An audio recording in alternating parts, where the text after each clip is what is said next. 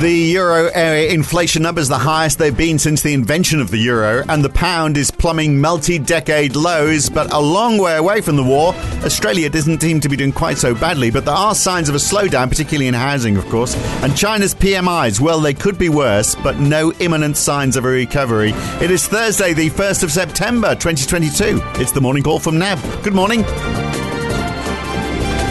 Well, US stocks month end. US stocks are down again. The Dow is down 0.9%. That's 7.5% off its peak in the middle of August. The S&P 500 losing 0.8% today, 0.6% lower for the Nasdaq. Bigger falls in Europe, with the Euro Stoxx 50 closing 1.25% down and another 1% off the FTSE 100. The DAC and the CAC 40 both down around 5% in a month. But the euro is up 1/3% today. The pound has lost 1/3%. That's against the US dollar, which is pretty flat on the DXY index. The Aussie dollar is down 0.2%, falling to 68.4 US cents.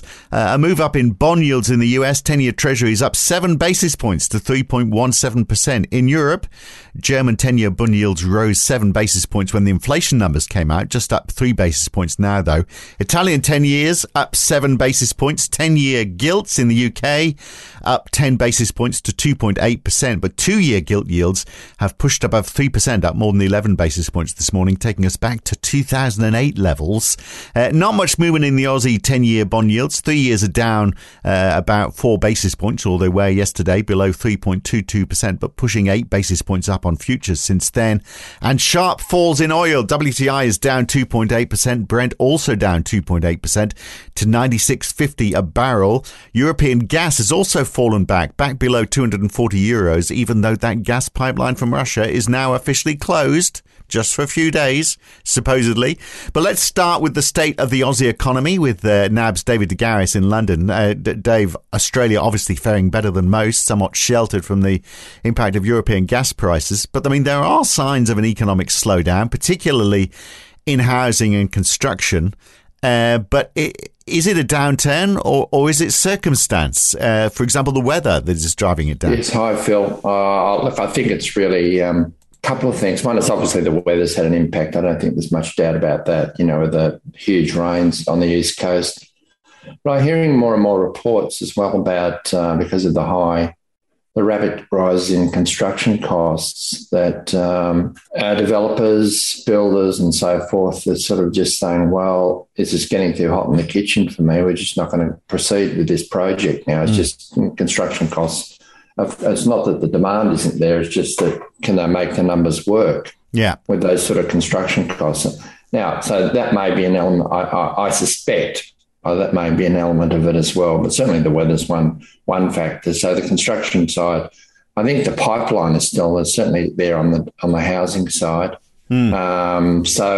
But it has been, the biggest impact has been detached houses, hasn't it? I guess that is because of the costs. And there would be an element, surely, of, well, it's going to cost more to build a house, and if interest rates are going to go up, then there's going to be a risk about future demand. Yeah, so, we might be seeing, less houses being started or stretched out. Look, we won't be able to build it for another 6 to 12 months. So rather than... if builders have got, fixed price contracts or even escalation clauses, who wants to buy with higher and higher prices, 6 months down the track when it's all finished? And the sign that, the economy isn't doing too badly is if we look at the private sector credit growth, which is strong again, isn't it? 9.1% year on year. So, that doesn't sound like a country heading into recession. A lot of this growth has been in the business sector as well. So people are investing to build, clearly, to build a business. Yeah, in the last 6 months, business credit has grown at an annualised rate of 15.7%. And year on year, it's up, 13.4% to July. So it's making the housing lending growth look rather meagre, isn't it? At 7.7%. But one thing we are seeing, a couple of things in housing, we've seen house prices come off at a faster rate, particularly after that first quarter CPI, which saw the Reserve Bank pivot and start to increase rates from May, and that's seen prices come off. So you've seen activity fall in the housing market. Less less listings come to market, but also buyers step back. And why wouldn't they? If the newspapers are full of reports of prices going down, well, let's not buy it now. Let's just wait, a few more months and see how this market plays out. Right, but away from the building and construction sector, I mean, it looks like all of that private sector growth is showing that there's investment happening, and the amount of money sitting in people's bank accounts as well. Indeed. I mean, it's since the pandemic, more than 305 billion Australian dollars. So the RBA, if they want to slow the economy, they've got to fight against all of that. Well, that could well be right, Phil. So. And we know, don't we, that from the work that the Reserve Bank and others have done on households, the flip side of that, those deposits have been built up is that people have, with lower mortgage rates through the pandemic have been paying off their loans at a faster rate. So they're well ahead of schedule. Yeah. So there's a whole bunch of people that don't even have to touch their repayments just yet. I mean, the Reserve Bank, I think, calculated.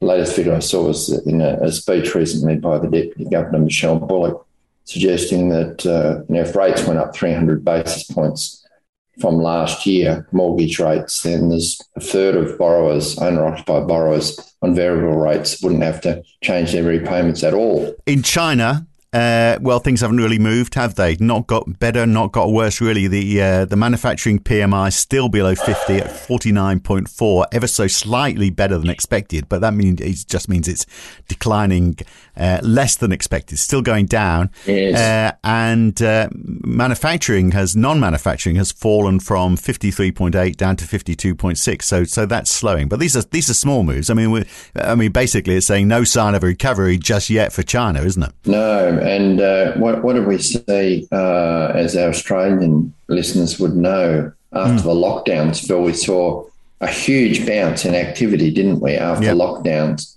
And now we're getting even more reports that, that the restrictions are far from over in China. So this process is going on. And if you dig into the non-manufacturing, both services and construction growth were both down in the month. Yeah. So we're just not seeing that bounce at all. And here we are in September already. So that 5.5% annual growth target is way, way out of reach. Yeah, not going to happen, is it? And we get the Beijing manufacturing PMI later on today as well, of course. But I was reading that, container use and steel demand fell in August. So you can't expect these numbers are going to bounce back too quickly either. But I mean, it's not just the COVID, the story here, is it? Because they've also been hit by the weather because they've had that extreme heat wave and that's been closing factories down.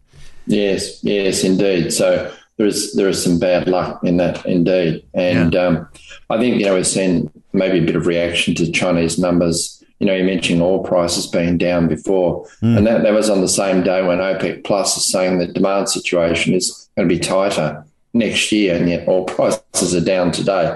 So maybe a bit of reaction there to the China news, and also base metals have been mostly lower today as well, Phil, and iron ore flat. So certainly didn't see any bounce there at all. Right. So you think China's had an influence on all of those, do you? Quite possibly. I mean, it's China dominates the commodity scene, doesn't it, in terms of consumption. Now, in Europe, gas prices are down again today, but not enough to make much difference. I mean, they are still horrendous, aren't they? And we've got the inflation numbers in the Eurozone up at 9.1% for the year to August, which is a record for as long as the Eurozone has existed, which is 23 years. So that is very high. What does the ECB do next week? Indeed. And as we speak, the market's got priced in a more than 50% chance that the ECB will hike by 75, not 50 basis points next week, Phil. So we had some strong words from the Bundesbank president. I think the word temporary from last year might be replaced by forcefully this time, Phil, in terms of market reaction. So, the bond market, you read at the start there all those bond yields that have been going up short end, particularly, and long end. And that, we've seen the stock market down every day since Powell's speech last Friday, haven't we? So the markets have got the message. The Fed's been on point. Every Fed speaker's been saying the same thing. And, we've had the Bundesbank president, calling for forceful action from the ECB. next week, and maybe faster rises. And we had a similar message from Isabel Schnabel, who's on the governing council at Jackson Hole as well at the end of last week. So that's presumably why the euro is doing so well overnight, because it's up above the US dollar by quite a bit today. Well, it's interesting, isn't it? And we haven't seen, even though the market's got a lot of rate rises from the Bank of England, but it's just that political uncertainty maybe is dogging the pound right now. Yeah. So the last of those hustings events is tonight, probably as we're recording this right now. So Liz Truss and Rishi Sunak, yes, they finished their campaign trail for an election that most people can't vote in. That's democracy for you, isn't it? So it's almost commentated upon as if it's an election campaign.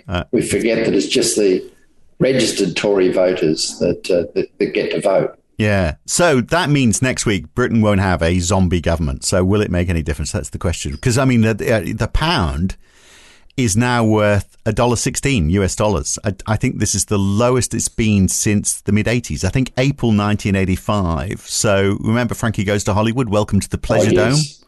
That was it's the lowest it's been since then. Or REO Speedwagon, Can't Fight This Feeling Anymore. REO Speedwagon film.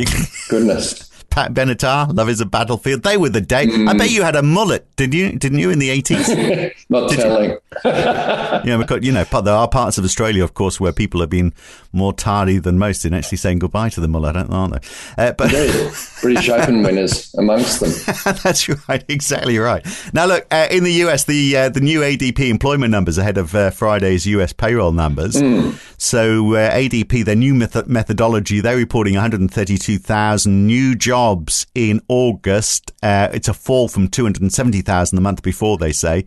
So there is a sign of a slowdown, more jobs being created, but they're saying a more conservative pace of hiring. So that's the best we can hope for, perhaps. Maybe, but it's as much been a contraindicator in the past, hasn't it, as a read-through indicator for what payrolls will be. But is this new methodology going to produce a superior forecasting record? Well, we won't know till the end of the week. And I just have ringing in my ears those job openings figures from the day before, vacancies rising to even higher levels. So we will see. What is interesting with this new methodology is they're showing that small business has actually seen jobs fall. So the jobs that are being created are in bigger businesses, but you look at the up to 19 employees, there's actually 47,000 fewer jobs this month. Right. We'll see. Yeah. So what else is going on? We get ISM. Well, of course, we get the weekly jobless claims as well, which have been falling, of course. So less people out of work. I mean, none of this, it suggests that the labour market is tightening further, not easing, which is obviously not what the Fed wants to see. We get the ISM manufacturing number for the US as well early tomorrow morning. It's still holding above 50. Even though, there were signs of weakening last month, weren't there? We saw new orders was at 48, so that was contracting. Yes. Manufacturing prices was up to 60 and employment was below 50. So that was contracting as well. So, I think a couple of things there. The market will be very interested in what is it saying about inflation, because the message from the Fed, Phil, has been that they're not going to be blinking, even though there might be, they expect some pain for households and businesses coming down the pipeline from their policy. So they're not going to be blinking to a weaker activity figure. But is there something new on supply chains? What's the ISM saying on that front, which I think will be quite important. Yeah, absolutely. All right. Well, we've more or less covered off what's coming up today. In Australia, we get private capex for Q2 today as well, plus home loans for July and investment lending for housing as well, which was down quite a bit in June. So more of that downturn in the housing market that we were talking about earlier on. But yeah, all eyes are on payrolls, aren't they? But we'll talk about that. We'll talk about that tomorrow morning. We'll leave it there for now. Good to talk, Dave. Good on you, Phil. Cheers. That's NAB's Dave de Garis in London with his rapidly devaluing British pound. And that is it from me for today. I'm Phil Dobby for now. Back again tomorrow morning. I'll see you then. Thanks for listening.